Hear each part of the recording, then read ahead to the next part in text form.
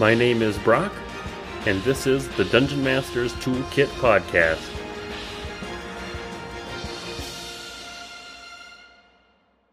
On today's episode, I talked to Hankrin Ferinale of Runehammer Games. This was a very exciting conversation for me because Hankrin's writing with ICRPG came at kind of a critical time for me when I was a fledgling DM, as we talk about a little bit later on in the episode.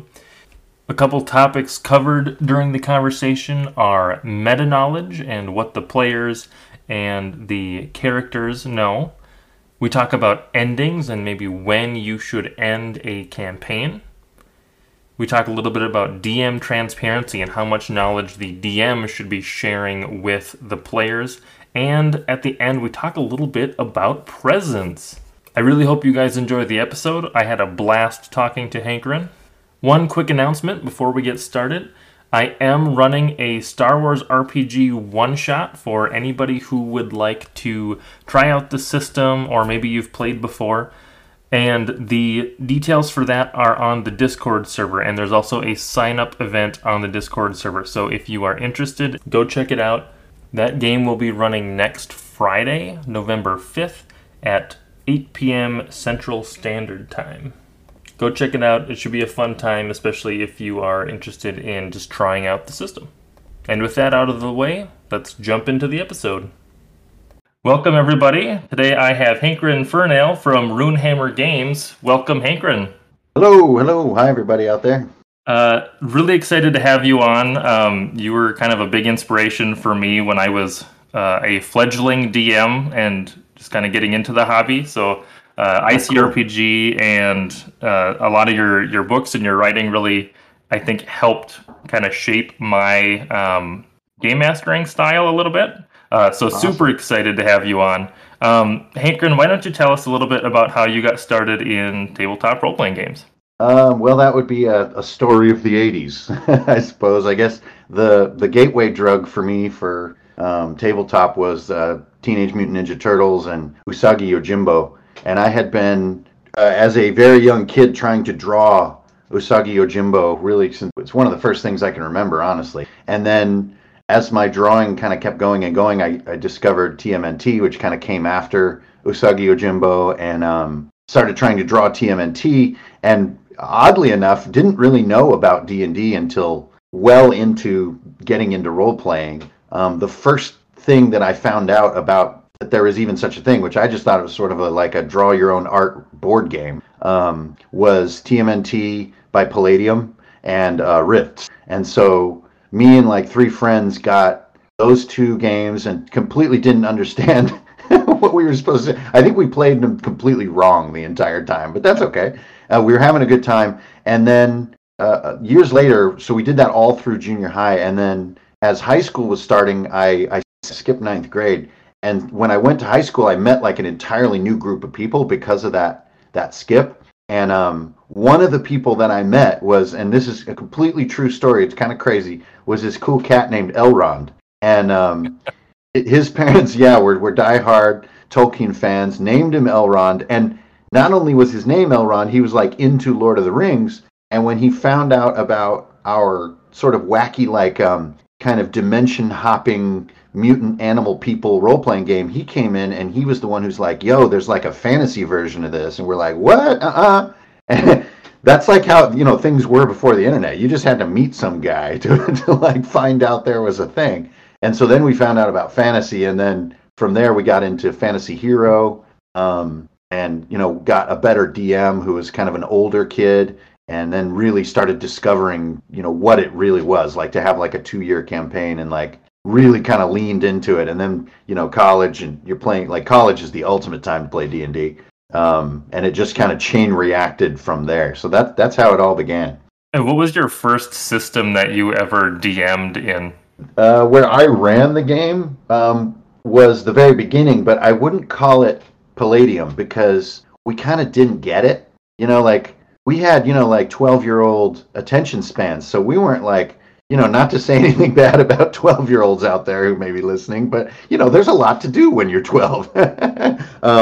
And so we kind of just like skimmed the sort of beginning part and maybe looked at kind of some of the mutant animals and some of the cool weapons listings and stuff. And then we just filled in the blanks. And I was the GM at the very beginning because I was kind of the one that was the most interested. So we just kind of invented this sort of 3d6 system. And it was basically just there's a number and you got to beat it with 3d6 and you get bonuses. And you get bonuses for saying cool things or for because your shotgun's cool or whatever. And that was really it. So that's some kind of, total butchery of like maybe a GURPS type system. but it was just our own kind of 3d6 rollover. And as far as like the details all came from Palladium. And then we started learning more about, like how parry would work in TMNT, for example, which looking back on it now is so clunky and slow and everything. But back then it seemed so cool. Like after you play like 3 months to add something like a reaction type element to a game, it just completely like expanded our game experience greatly. It seems kind of silly saying it now, but like adding parry or kind of like held actions was just like mind blowing to us. But that was kind of the first system that I sort of ran. We called the game Living Weapon at the time. So we were like these kind of like the Van Damme movie Cyborg. We really vibed on that old film. That was kind of our inspiration mixed with TMNT. That's awesome. Well, it sounds like you said, you kind of had your own little system, and it actually sounds like it developed into something that you could potentially see nowadays in terms of like you had specific mechanics and rolling mechanics that you were using. So it's kind of funny that you read through the book and then just kind of came up with your own RPG-esque mechanics for it. Yeah, and I think the idea of playing the game that is on paper is a bit of a myth. I would argue that a lot of people out there kind of aren't quite sure how to get deep into knowing the rules, and so they kind of got their own. And I think we've all played at those tables, and they're great. So I don't think we were an exception. We were kind of just doing that RPG thing. Do what makes sense and make it easy enough that you can run it. Which is good. When you're running games now, is there certain things that you do for like prepping a session? Yeah, I guess so. I have my habits like we all do. My kind of really they're more like affectations or almost like mnemonic devices that give me the confidence to feel comfortable that the session's going to happen. I think for a lot of us, like the prep isn't necessarily like a manual that we're going to read during the session when our friends show up. For me, I really believe that prep is almost like like I said, like a mnemonic device. It's a way to prepare yourself for the unpreparable and to give yourself that confidence of like, yeah, I think I got this, like whatever this may become, I think I got this. So for me, that's usually it's a single spread, meaning 2 facing pages. I don't like to turn the page during a session. So I try to limit all of a session's concepts to like bullet points and drawings on facing pages of my journal. And that way the journal can just lay down on the table and I'm never really, flipping it or looking around. And I guess that's sort of my fundamental method is I'll sit down with a thing, I'll write the session number at the top, and then I'll just start writing whatever bullets come to mind. And I don't really look at them all that much later. It's more like cementing them in my mind, like sort of, maybe how a stage actor would sort of prepare a scene. They don't necessarily read that scene. They kind of just have a sense for what the truths are and the emotions and the feel. And then when all the craziness kind of starts unfolding in front of you, you don't feel that your prep is being undone. You just feel you're sort of, you're flowing with this sort of process that's happening. Right, and you have a general sense of how NPCs and things or the environment is going to react to various player actions, because you can't know what their actions are going to be, but you can know how things are likely to respond. Yeah. You can know that the kobold chemist is like listening closely. So that takes an extremely tiny amount of text to prepare that, but that gives you a ton. Like just knowing maybe where that kobold is and that he's listening, that gives you a lot of nice context. And a lot of times I'll just straight up like tell meta things to my players that come from my preparation. So I'll just straight tell them, there may be things that are like listening to you guys. So this might be a fun session for you guys to try to be freaking quiet for once. I'll just put it right out there. And, a lot of people would say, oh, that's kind of like a spoiler or you're just handing it to them. Oh, no, not at all. Anybody who's played a 4 or 5 hour session, that anything said in the first 20 minutes is completely forgotten by hour 3.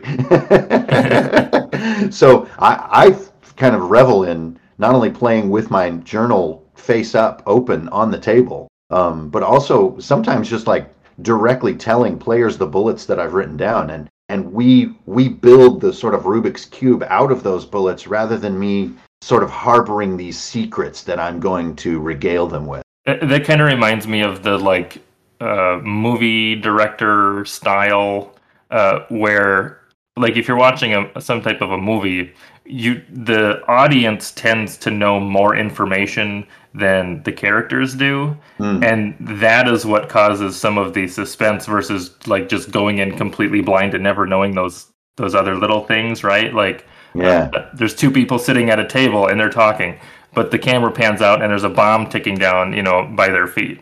That gives us a lot of suspense as the audience, but the characters don't know that it's happening, and that's kind of where some of that tension is coming from. Absolutely. Perfect example. And I will often be that game master who tells the players to be aware of that tension. Like, I will constantly remind them kind of the fundamentals of what role playing is. I'll be like, okay, you guys, I'm just talking to you as players right now.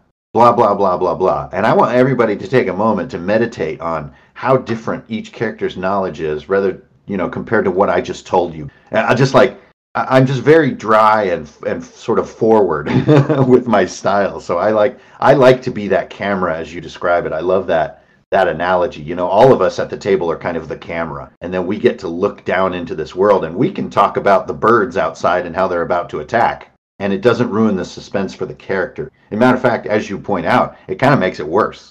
And do you find when you're doing that, do your players tend to lean into the knowledge that their character has versus kind of making optimal choices based on that meta knowledge that they have? Well, I think every game master has to be honest that it's like hit and miss with everything. Every idea you have is hit and miss. There are times when the magic is so thick you could cut it with a knife, and you're just like, there are a reason people have these like, decades long memories of things that happen at the table. And there are other moments where it kind of falls flat and you get like incredulity, you get kind of like, what? Seriously, dude? Nah, man, we need to take a smoke break on that. That's dumb. You know what I mean? And you got to just take your licks and not take it personal, and like, oh, darn, I thought they were going to buy into my masterpiece. That's a really good way to get your feelings hurt, honestly. Whereas you treat it more like, just friends at a table kind of talking about D&D like things. I don't think you ever really take it personally if something falls on its face, which we gotta be honest. It happens at least 30% of the time, maybe half. And that's you just gotta laugh and go with it. I definitely have had sessions where some are really good, and then other ones are like, that just didn't feel like it was, executed as well as it maybe could have been. Yeah, and that variable to me is the game, especially if you look at the game master as a player. That's kind of the game that the game master is playing. Is you're kind of like, you're almost playing roulette with like your friend's emotion. And every once in a while the ball will land right on black 13 and they're just like shocked, and one guy has a tear in his eye and shit, you know what I mean? And then other times you can go a whole night and you never even like make one bet. It all just is kind of on its face. You just got to have a good time either way. When you run your games, do you like to do theater of the mind, or do you like to have like battle maps and stuff? What's kind of your style there? Over the years, I've done all. I as you well know from YouTube and everything, I really leaned on the fully realized world for a while. I had a great time with that, partially because I had a really big kind of empty house, so there was plenty of room for all that terrain to live. But right now, I'm doing, I would say it's kind of a 3/4 theater of the mind, but I am a strong believer there has to be something to stare at anytime that human beings gather. It's really strange, unless it's some kind of therapy session where you're staring at each other, which is super intense. Like, there has to be something to look at for any gathering. And like, the oldest version of this that we know is a campfire. Like, this is something that everyone has experienced, of the comforting joy of like staring into a campfire while talking. It's like probably one of our oldest, like instincts of comfort as humans. And so I do believe that no matter how theater of the mind you go, which I do think is the most powerful form of the game because it frees you the most, I think you have to have something there in the center of the table that is worth pondering. And that's kind of how I've arrived at this kind of index card kind of style, which is you can even, in its simplest form, you just write things on cards. Like you write the word mountain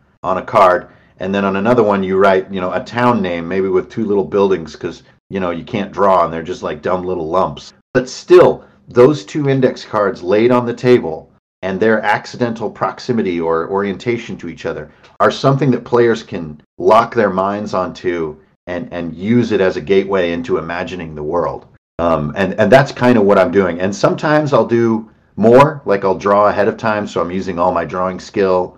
And like, ooh, look at this, I have an index card for each room in this dungeon, and it has a little number on it. And like other times, most of the time, to be honest, we're unfolding things as they go, and I'll just pull an index card out and scrawl on it in a matter of 20 seconds and slap it down on the table, and we get kind of these messes. And this mess that forms on the table sort of is the session.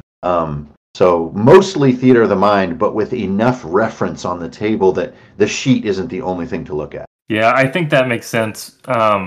I do tend to find that when it's just theater of the mind, if there's not like a drawing or something, you can kind of disengage with what's happening. Yeah. So having those little reference points just to kind of subconsciously mull over definitely is a big help. And it's the power of the fully realized world. When you're making a full 3D terrain world and you have color miniatures for everything encountered, and you have terrain and for everything that happens, it is hypnotic to the players. They cannot pull their eyes away from all that cool 3D art. But there's a lot of really strict limitations that come with it. As far as leaving, as far as players, going off script, as far as returning to previous locations. And there are so many parts of the game that I think are really cool that become really quite prohibited if you expect to show the players everything in 3D color. Yeah, I mean, you just have limitations even in what you can even build at the table. Absolutely, yeah, and it's mainly your time, so if you're an adult with a job, like, it is very difficult to build entire worlds. And this is probably an easy question, but since it's in the pandemic, but do you tend to play your games online nowadays? Well, I'm split right now. I have one group which is online, and then my one group which is in my basement. But yeah, like everybody, for a couple years there, I was playing all online, especially when I was kind of transitioning, even before quarantine. I was transitioning away from 5e. So we did our 5e campaign in full 3D. We got up, I think our highest level in the group was level 11, and we got to that point. We had a conclusion to our campaign, and that group kind of dissipated as was natural. And then I just took a break. I took about a year-long break. And then as that break was sort of, making me go crazy, got into online, basically to branch out. I wanted to play more sci-fi. And, my former group had kind of rejiggered into different groups with each other and stuff. And so it was kind of natural flow toward online at first. And then, we all obviously became dependent on it. But right when we could, basically when we were all vaccinated, we initiated the basement. And do you prefer to play in person? Oh, absolutely. Absolutely. I mean, to me, the only advantage of playing online is the people, that you can access friends from far away. That's the only reason. I mean, everything else about it is, it has those limitations that 3D terrain has in spades. If you're presented a map and you're playing online, it's assumed you're going to play in that map for a while. I think everyone at the table knows that there was some back-end work by the game master to make that and to get the tokens in there and all that kind of stuff. And so there's this kind of unspoken agreement that you play what you see. And that can be a blast. It can still be fun, but it's compared to like a real table game, yeah, it can be very, very limiting. So you mentioned that you've been wanting to branch out into other systems. What are you playing now? And then like what new systems haven't you tried yet that you would like to? Right now we're neck deep in old school essentials, but with some hacks that we've done. Some of the hacks are significant, like we don't use attack rolls. We roll under our stats to attack. That way we never have to worry about enemy armor class and stuff. If we want a tough to hit enemy, we just put a penalty on the rolls, stuff like that. But it's basically old school essentials. I use the advanced fantasy books. The players get the advanced fantasy player book, and I get the referee book. And those really are the two books that we absolutely hover around. So we do all their items, all their monsters. We use all their tables and good stuff like that. So we're just eyeballs deep in old school essentials. And as far as like where I'm headed, obviously looking forward to playing Viking Death Squad this coming year. But kind of am just waiting for those books to reach people. I mean, a lot of people have the PDF. But until the physical books get in people's hands, I've noticed, like sort of the movement doesn't really begin. So Viking Death Squad will be really fun.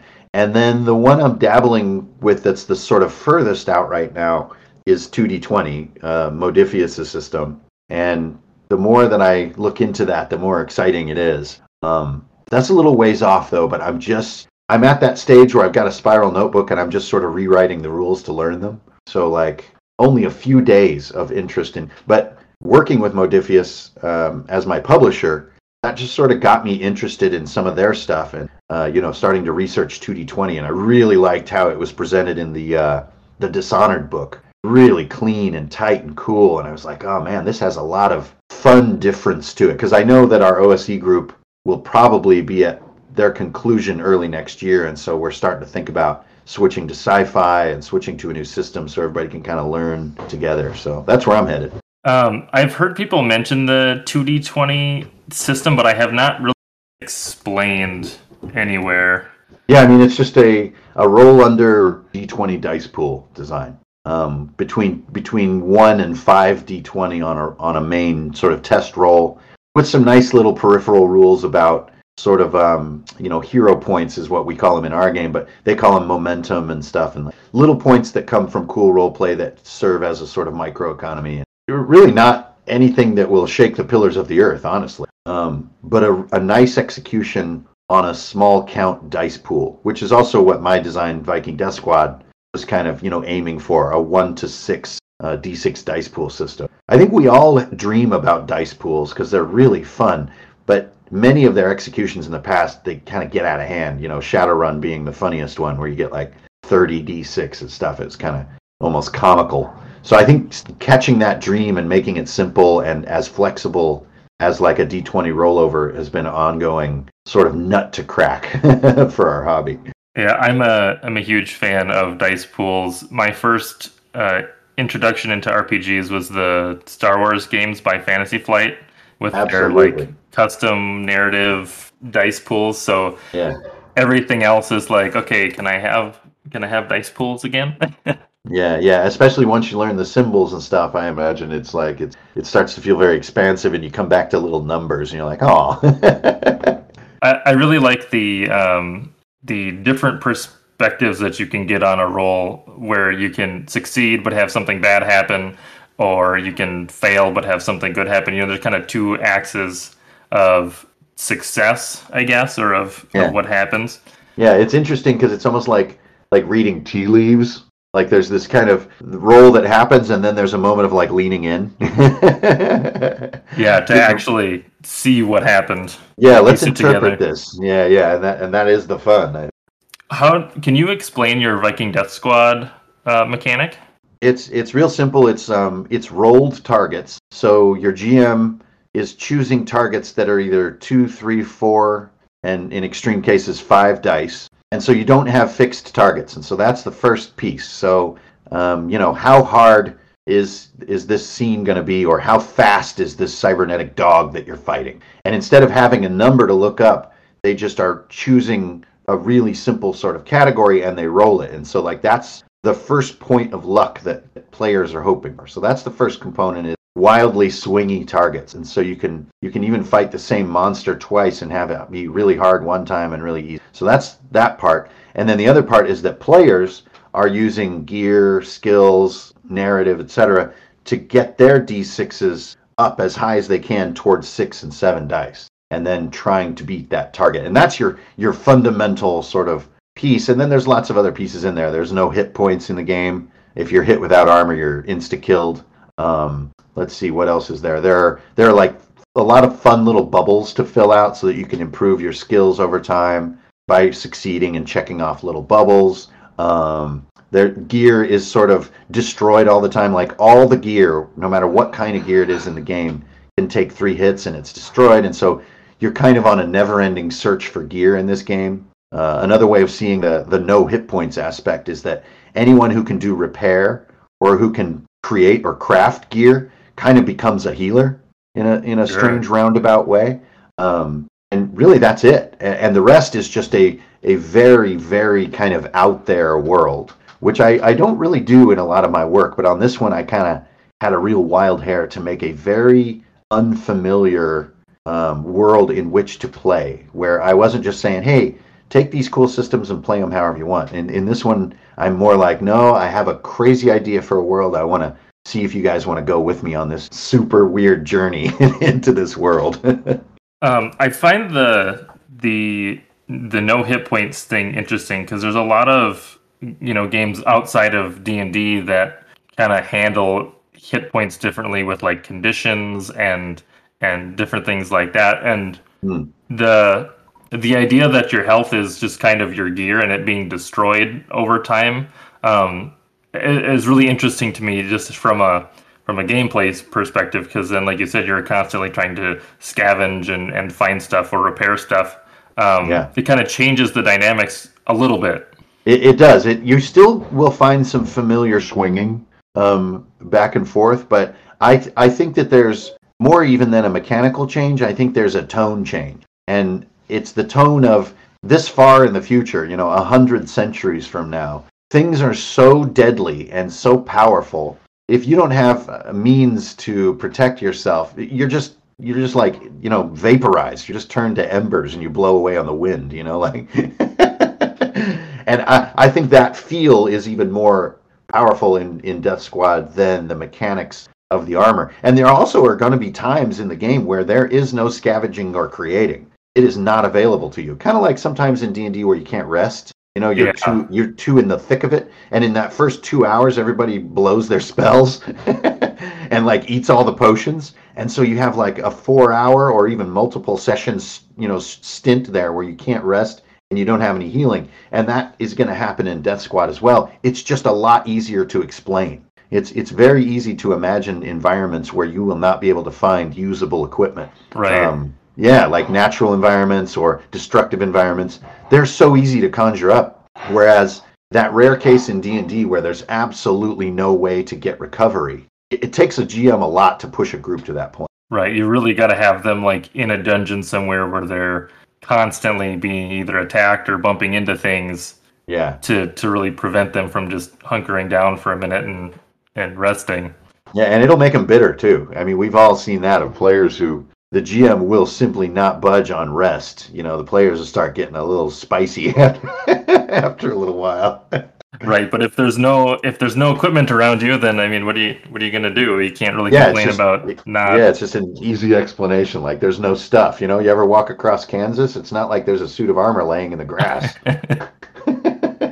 When you're running campaigns, like with your long-term groups, do you just kind of run the campaign until it like fizzles out, or do you plan like a certain number of sessions, or like a certain like once we finish this story arc then we're gonna like be done with that campaign? How do you kind of handle like starting a campaign and then finishing it?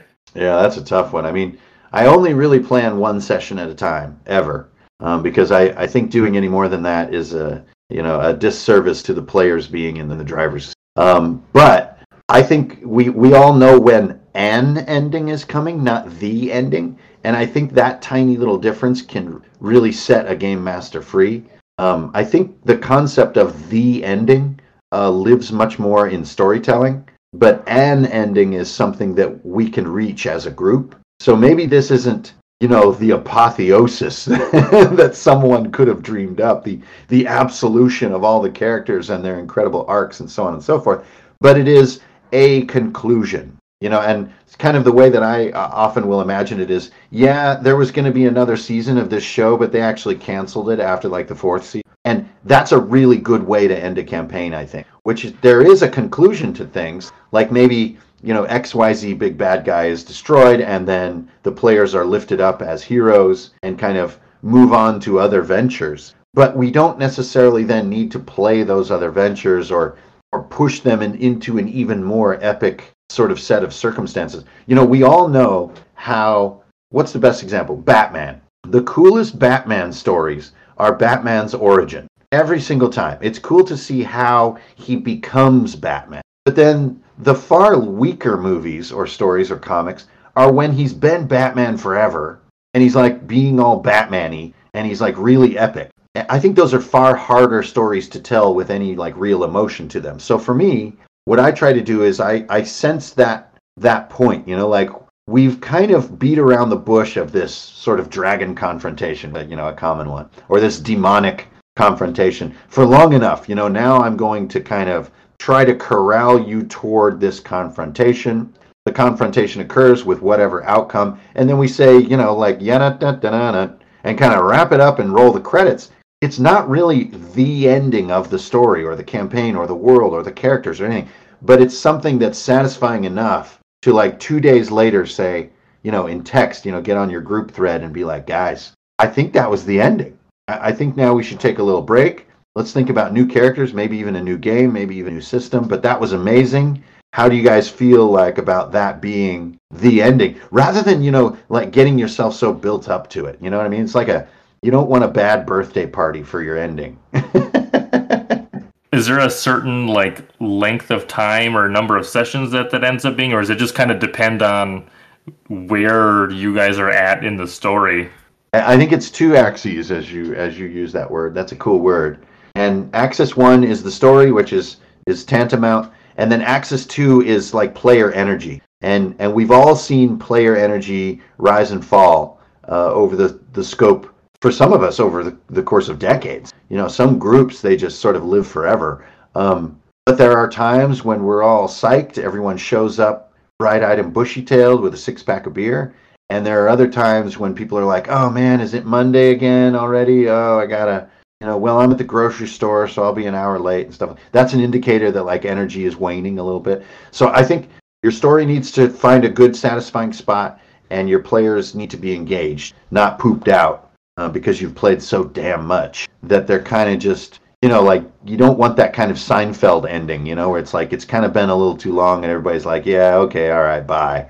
I think it's nice to go out on a high note as far as player energy. Yeah, and I think that helps kickstart maybe a future campaign as well, right? Because you're like, okay, now we can get excited about new characters, and I was kind of thinking I wanted to play this halfway through that last campaign, so every good ending leaves you wanting a little more, rather than being completely sort of stuffed or, having gorged on it. You know what I mean? You kind of, the best meals are like the gourmet meals where you're not stuffed at the end. And I think that's a good analogy for a campaign.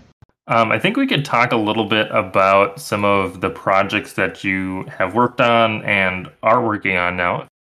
Yeah. I mean, art-wise, there are kind of too many to mention on a podcast. So I've really had the privilege, and it's just a great time, to be honest. It's a decent living, but it's really just fun of working on all kinds of projects for people as a painter, illustrator, and so forth. And that's been a blast. So there's that kind of side. And as far as my own stuff, I think it's been pretty well documented. I kind of basically on a sort of a dare from a friend got into YouTube. YouTube just led to me being at this fun nexus point of so many questions from people. Like people were just constantly just assaulting me with all these questions about any number of topics, and that really led to building the index card collections that I did at the very beginning, which are just art. They had no subtext, no anything.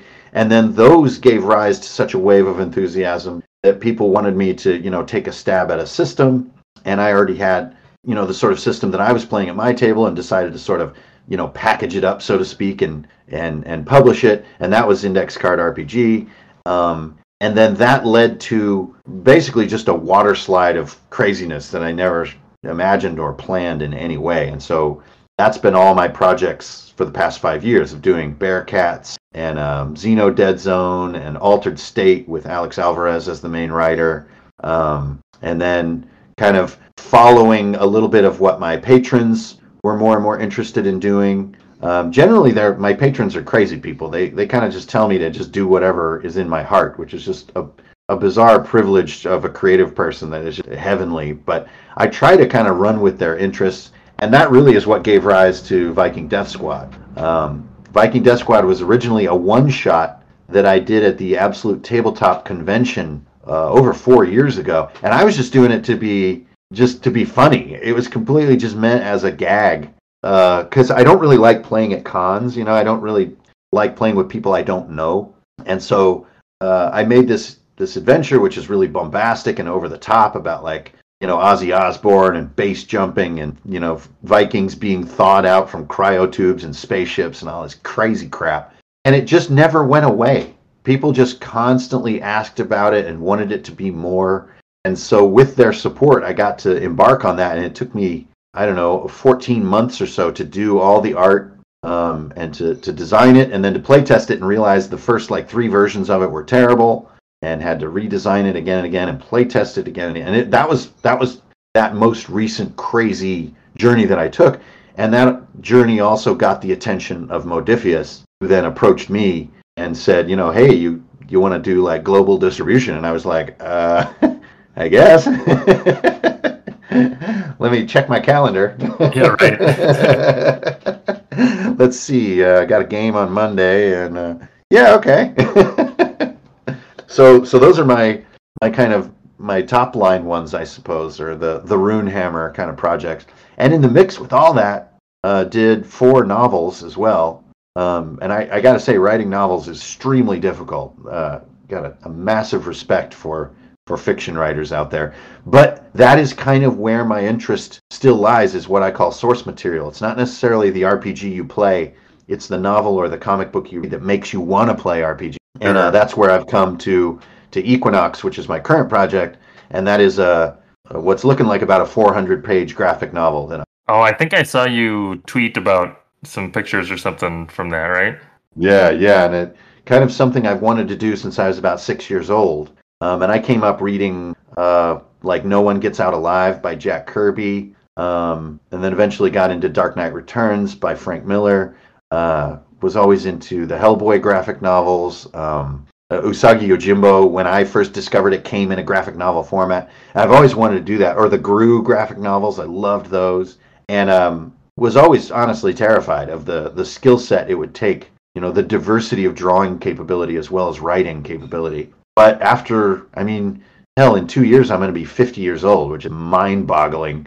After such a long journey, I've started feeling more confident. I kind of asked my patrons, if I did a project that took a year and a half, and it wasn't even an RPG, it was a graphic novel, like, would you be there for it? And it was a resounding yes. In fact, it was, gained a lot of patrons from that announcement. So I really have all their support. They pay my bills, and got through the first about 20 pages now I've gotten through in just over 2 weeks, and I'm just zoning on it. So it's so exciting and so pure after working so hard on RPGs these last 5 years, which is very mechanical kind of thinking. But to just think inside of emotion and quality of drawing and quality of flow and suspense and elements like that is, oh my goodness, what a blast and what a fun change of gears. So I really owe it to my patrons to let me do such experimentation. It's awesome that your patrons are that open to different types of products, essentially, not just kind of pigeonholing you into one section of RPGs or whatever. Yeah. Well, honestly, I think the commodity, as you could say, that my patrons get in return for their hard-earned dollars is this sort of absolute transparency with the sort of creative experience. I don't think that any one thing is what they're there to collect. I think, and I would like to think, that the uniqueness of my Patreon is about revealing this life. And I think that this life is something that a lot of creative people are really curious. What is it like to go all in? And what happens? Because we all know it's terrifying.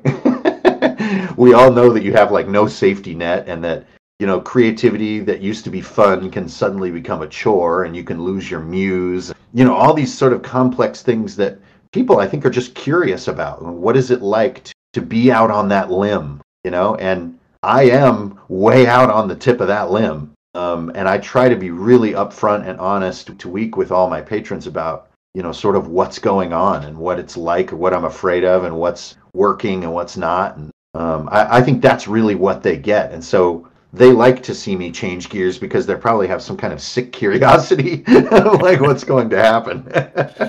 I'd like to talk a little bit about ICRPG with you. I recommend it on the podcast a lot because I feel like as a dungeon master, you pretty much should just pick up the book for like the GM section alone, and there's just so many good ideas in there that you can steal for other games, which I think is kind of how you built the game, right? It meant to be stealable. Absolutely, yeah. It's a hacker's tool book, yeah. And I think that's probably why, or what has led me to kind of creating my own style. And just I always like to homebrew stuff. It seems like regardless of whatever system I'm in, I always seem to be like, oh, this thing doesn't exist. Okay, well, I'll just write it, and it'll be fine. And I think ICRPG kind of made me realize that it doesn't have to be that complicated when you're doing some of that stuff. Yeah. There's just so many good things in ICRPG. Are there any like specific like mechanical bits or like pieces from ICRPG that you like are really fond of having come up with? Well, I would say probably the stickiest piece in there, as far as something that really seemed to make a difference in the hobby that me and you share, which really is the thrill for me as a creative person. Something that seems to actually like turn a gear somewhere in this massive hobby. I think that is probably the sort of the 3 T's, as people call them, which is timers, threats, and treats. And like that has nothing to do with any system or any really even a genre or a GM style at all. It's kind of just saying, put a time limit on stuff. Make sure you give them something horrible and something great. Like a little something that makes them happy and a little something to scare them.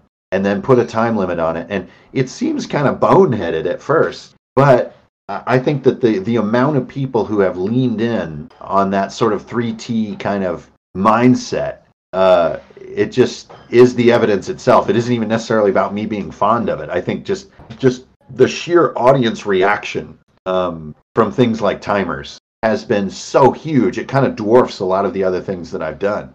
People saying in this many rounds, blah, a shark is going to jump through the ice, and you roll that dice, and that dice clicks down once per round.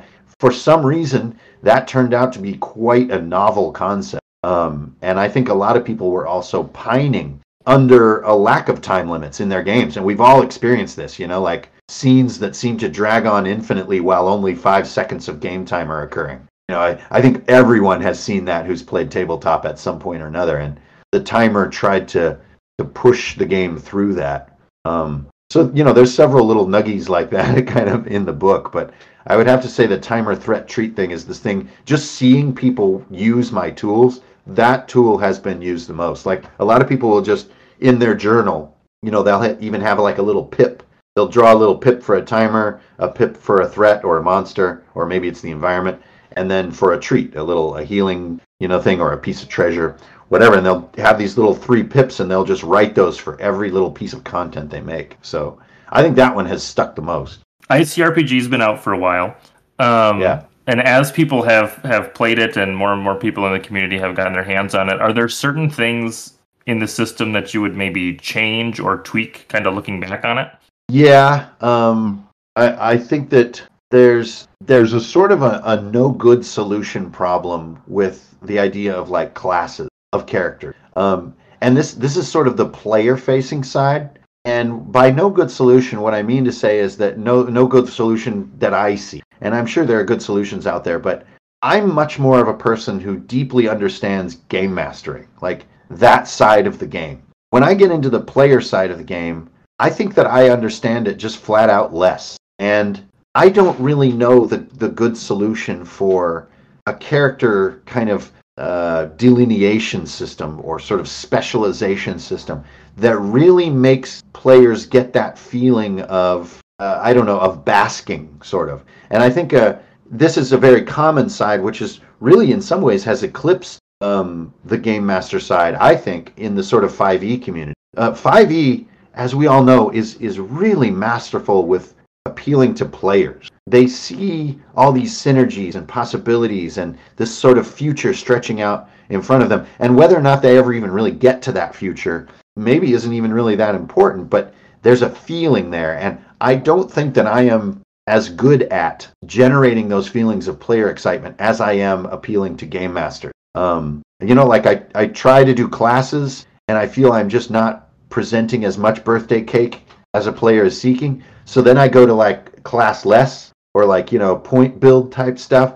And then I feel players are kind of shrugging and saying they're confused. So I still have yet to find my happy place when it comes to like making character classes and character progression that are a home run. So if I could go back to ICRPG and somehow quote unquote fix that part, I think my audience would be a lot bigger because you'd get that player audience. But really, ICRPG is really, I think, a work for game masters. And I think that does, limit my focus a bit. Right. Well, and that's probably part of the reason that Wizards releases, player books all the time, right? Because that's the bigger part of the community. If you can sell books to them, then yeah. And I think for what they're doing, it works, and those people are having a great time, and so rock on.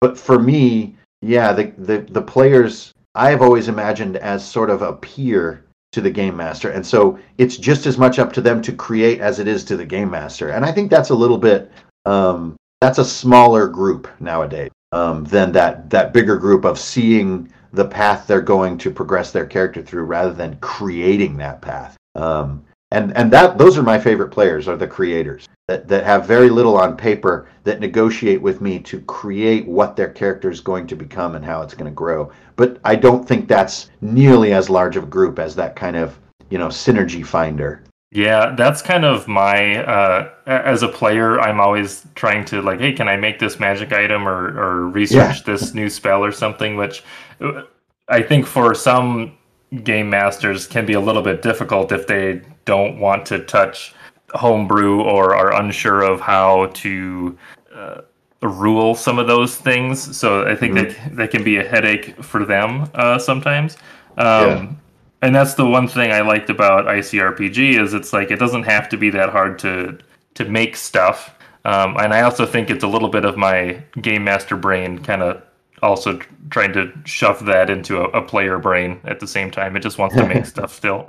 Yeah, totally. And to me, this was always a hobby of making things. Like, that's why I think people get into RPGs rather than, say, comics, because there's a making. It's making all the time. And so those are the players that I relate to the most. But it does give me, I think, a little bit of a weakness as an author, that I don't truly get that, like, Rubik's Cube of feats and level unlocks, possible synergy builds and all that kind of, that's just kind of not how my brain works. It can be easy, like if you're writing an RPG, to just say, well, here's these, couple things you can do, and then just like work the details out with the dungeon master.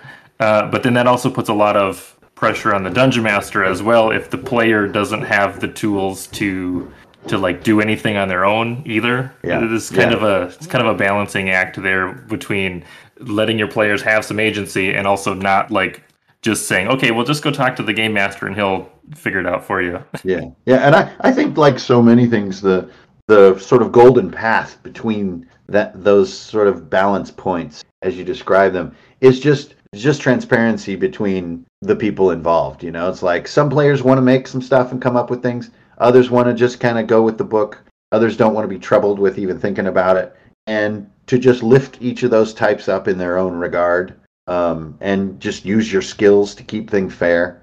I think that is, in some ways, one of the many skills of a good game master, is to just let people be people. It's like hosting a house party. You don't want to host a house party and only have dubstep people show up. That's not going to be a good party. You really want different kinds of people to come together, and that's when the fun happens. And as a host, you just got to ride that wave because you don't know what form it's going to take. That's the fun of hanging out with real people. Yeah, I've definitely seen that in some of the sessions that I've run where some players are interested in kind of everything, and then other players are like, I'm just, I want to show up. I got my bow. I'm going to shoot stuff. And that's great if that's how they want to play or how they get the most out of it. It's just for me, it's like, I just want you guys to be more invested so that you can make cool stuff. But that's my brain trying to go into their brain. Right. So yeah, and we have a phrase at our table to try to lift that up, because sometimes the more engaged or more involved player can get a little bit more celebration. And at our table, we call the other side, we call it meat and potatoes. Like meat and potatoes is like showing up and shooting your bow, and we really like sort of celebrate that at our table. Like meat and potatoes means it's going to be a fast turn, so somebody else gets to go sooner. Meat and potatoes usually means you're like working directly toward the obvious goal in front of you. It's kind of a compliment or a shout out to that simple player that we use. And so I don't even really have to say it anymore. Now my players encourage each other by saying, "Oh, nice, yeah, that's just meat and taters right there. Just 3 bow shots, good turn." Rather than let me take a look at this odd symbol on the wall. Here we go. Well, especially in combat, things can start to drag depending on your system. So, yeah, rewarding or praising players for making quick turns when it's maybe the obvious choice, it makes a lot of sense. Right, yeah, they kind of forego glory just to get a little bit of work done. Don't want to work when we're playing RPGs. Well, yeah, but if you got like an HP sponge in front of you and it's like some boring Hydra thing that you've pretty much figured out and you got 240 hit points to go, I'd call that work.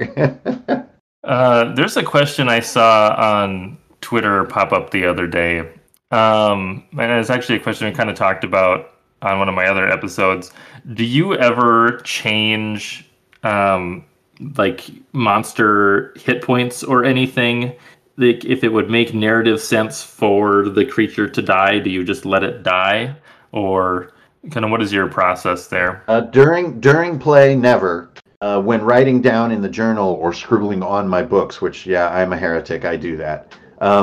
Before the session, almost always. So once it's been decided, though, I never do it during the session because I feel that breaks the truth agreement between me and the players. Also, remember, I play with my book open, so a lot of times, if a player wants to, all they have to do is look to the left, and they will see, like in pen, that it has 110 hit points. And I don't see that as a problem. Their player doesn't, or their character doesn't know that it has 110. But I don't really mind if the player knows. That doesn't bother me. I don't see secrecy really as a powerful storytelling tool. So, but I almost always hack their stats from whatever's listed. And I am a bad boy. I take like a Sharpie and I'll cross stuff out in my books. I'm very bad with that. For as far as players being aware of like the actual or exact hit points that a monster has, that's never really bothered me either, because I always just chalk that up to, well, if you're fighting it, you probably can tell like how much energy it has left or how many bruises it has, or you can kind of gauge how long something is probably going to still be in a fight. I mean, maybe not down to the hit point, but I mean, at that point, it doesn't really make a difference, Yeah, I think, again, it's like a little bit that misguided idea that revelation is super exciting. I think that can lead GMs into a lot of awkward places. To think that a player finding out, a certain fact about a monster is some kind of big moment. I think that's a bit of a red herring. I mean, players want frickin' treasure. Let's just be honest. They don't get a thrill from knowing, oh, it has 110 HP. I figured it had 90. That is not that big of a thrill. And plus, just like you said, throughout a fight, I'm always telling players, okay, now it looks really bloody or whatever. So I think it's really kind of was always above the covers. It's just maybe not quite as granular, but yeah, they generally have a sense of things. Or unless like a character is trying to like hide their true identity, or like like pretend to be like dumb or something, like knowing another character's stats or something really, unless there's some kind of like explicit deception going on, characters or people in general can generally kind of size up other people as to like, oh, they look like they are good at talking, or just after you've interacted with them a little bit. I think if a game master's answer to that question you asked was, yeah, I just kill monsters when it feels like it's time, I think if you were just to openly, transparently tell your group that, they would not like that. I mean, I'm going to go out on a limb here and say very few players would hear that and be like, oh, great. It doesn't feel, it's like saying, okay, we're going to play Yahtzee, but I'm going to get Yahtzee when I kind of feel like I should. Well, what do you mean? You have to get 5 of the same number, bro. It's like, nah, I feel like right now would be a really good time for me to get Yahtzee. Oh, got it. The way that I've seen it presented is you still have some kind of like triggers for it, but so I guess like in the context of 5th edition, monsters have like hit dice, right? So taking the minimum roll that you could get on a hit dice as like they can't die until they've taken at least that much damage, and then the maximum roll that you could get is they can't survive after they've taken that much damage. But then anywhere in between that kind of threshold, having like, if you score a critical on them, it'll kill them, or if you if the wizard casts some like super powerful spell, or the monk lands every single punch out of all 4 punches or whatever, like these kind of like narratively satisfying moments versus but then there's still rules there, right? It's not just I'm gonna kill it when it makes sense. It's like it's got to be in this threshold, and you also still have to do something cool to kill it, but it could die at any time between those. Yeah, and I think that survives the test that we're going to use to decide if this is a cool thing to do, which is telling your players what you're doing. So you just tell them what you just told me, and as a player, I'm thinking, oh, that's awesome. I love that. That sounds like a little bit more complex for you as the game master, but if you're into that, I love that version. So if it survives that test, then I say do it. But just openly tell your players that that's what you're doing and kind of look at their faces. Everybody at the table has to buy into playing, essentially. I think so, yeah. I think that's the joy of being so transparent as a game master, is you're always using eye contact to decide if any of your techniques are good. You aren't deciding in secrecy if a game master technique is good. You're telling them your technique either during or before it's occurring, and looking into their faces to see what their reaction is. Just like you would at a party. You don't want to say rude, nasty things at a party and look at the floor. That's not a person anyone wants to hang out with. You want that agreement that makes this odd social sort of hobby that we do, that makes it turn and makes it fun. And I think that's how you get it, is you survive that test. When a thing is described, is the table going, okay, yeah. And it can sometimes even be not in the player's interest, but they'll say, yeah, that actually sounds fair. That sounds like what should happen. And that's how we build mechanics every single session. We'll say like, well, this bridge is really rickety, so each time you take a turn, I'm going to flip a coin to see if the ricketiness is a factor. Does that sound good to everybody? And they'll be like, yeah, that's totally fair. It's like half the time, like a board falls out from under my foot. Yeah, perfect. That's a perfect way to describe it. So that kind of stuff. It's just right out in the open, not me having figured out all these kind of clever mechanics in my lair by myself. And not having them discover when they're walking across the bridge, and then you're like, oh, okay, now you got to roll. You're going to fall through the bridge. And they'll be like, what do you mean? What? Huh? I mean, I'm only carrying like 8 swords and 4 warhammers and 3 shields. Like, how could I break through a rickety bridge? I really like kind of your style of just being super open with the players. It feels like that would generate just kind of more, a little bit more buy-in maybe, and then just so that they know what they're getting into. Yeah. And a lot of times, I don't even write the stuff down. They're the ones who are forced to record it. And so, like, the next session will be like, hey, what was that rickety bridge rule that we did? Could somebody hit me back with that? And they'll be like, yeah, every time we took a turn, you flipped a coin. Oh, yeah, that's right. And so, because they're my note takers during the sessions, not me. So a lot of times, like just in this other game I'm in, just recently we decided that dwarves, when they fall, they don't use dex to try to land and not get hurt. They use con. Because they just hit, you just can cannonball. So you don't have to do graceful landings as a dwarf. You can just con your way out of the impact. And that's just a little note that kind of came and went. But to my character, that was like, ooh, I really like that. So that's on my character. Even though technically it's kind of a game mechanic that my game master Alex kind of just came up with on the fly. It's me who cares about it. And so I'm going to write that down and be the keeper of that new rule. And that just makes sense. So you mentioned that your players take notes. Do you specifically tell them, like, hey, you guys are all taking notes, or is that just kind of something that evolved through your play? I go even further than that. I buy them notebooks. I literally find like really neato, high quality notebooks that have different designs. Like one player gets like a grid one player gets one with like a clear plastic cover that can be flipped in different ways. And I actively tell them, take notes. Here's a notebook. And in time, you will see the beauty of this. For now, you're going to look at me and roll your eyes, but in time, you will see the joy of taking notes. Or I have one player who uses like a little notebook like Columbo, like a little spiral that's on the top, like that can go in your chest pocket. And his notes are just solid gold comedy wonders. They're just so messy and so tiny and so unexplained. But for him, it just works. And he's like, I think he's in his second one now. So like the first one, I kind of had to tell him, yeah, this is part of D&D. But then when he started getting this real ratty used up notebook, he went and got his own replacement. So especially in the first few sessions, I am really, really out in the open with what I think would be fun for that particular game. And I'll almost always, the first about 5 sessions, there's always presents on the table for all the players. And then over time, I don't have to buy them so many presents. But in the beginning, it's like presents are critical.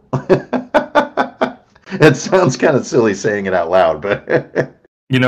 I was kind of thinking the same thing, but then, like, I've bought my players miniatures and dice and everything. So I guess it's not, it's just kind of a thing that I did to help kind of get them into it, right, without them needing to invest. Not that buying a set of dice is very expensive, but giving it to them is a little bit more fun for them. Oh, it's amazing, and that's true in all of life. I mean, like, just little gifts that aren't expensive but shows that you're thinking about somebody it's huge. It's prezzies are like I'm a big prezzy guy, so you're probably sensing that right now, but I'm a really big person with like unexpected little doodads. We had one session.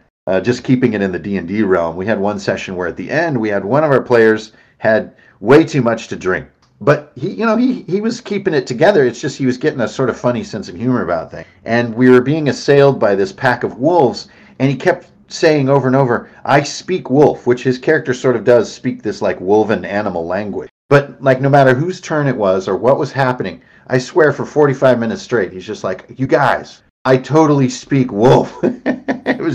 It reached a point of being so silly. So I actually made him a black t-shirt that says I speak wolf on it.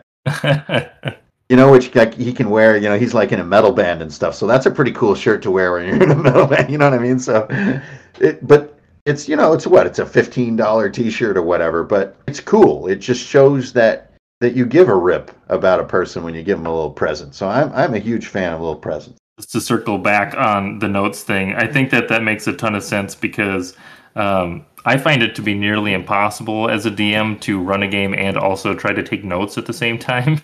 Oh, yeah, never. I can't do it. If you can, I mean, good on you, party on, but no way. That'd be like being the main character in a sitcom and also writing the dialogue. Just like, what? Is there anything else that you would like to talk about before we kind of wrap things up? No, I mean, we've covered a lot of the juicy bits. I think the most interesting thing, and I appreciate you inviting me. It's always fun to talk about this stuff. I think the main thing for me that's coming up that I'm interested to see is that I'm really looking at a year in 2022 where I'm going to be working on this graphic novel, and I'm going to be a little bit more of just a hobbyist for a solid year here ahead. I'm not going to be publishing a lot of RPG stuff for a little while. just because this recent round of publishing is so big, it hasn't even really reached people yet. So I think that's going to be really interesting to get back into that, to just play games and run my game and enjoy. And that's like my state of the union right now. Well, and it's always good to take a little break and to kind of refresh, especially I find that being a player usually helps refresh your game master brain a little bit. So yeah, absolutely. Well, awesome. Yeah, it was fantastic having you on. Thank you so much for agreeing to come on. Yeah, thanks for having me. Really appreciate it. Thanks for listening to this week's episode of the Dungeon Master's Toolkit podcast. You can find links to all of the products and resources that we talked about on the show in the show notes. And if you'd like to join the community or find out how to be on the show, check out our subreddit or join us in our Discord server.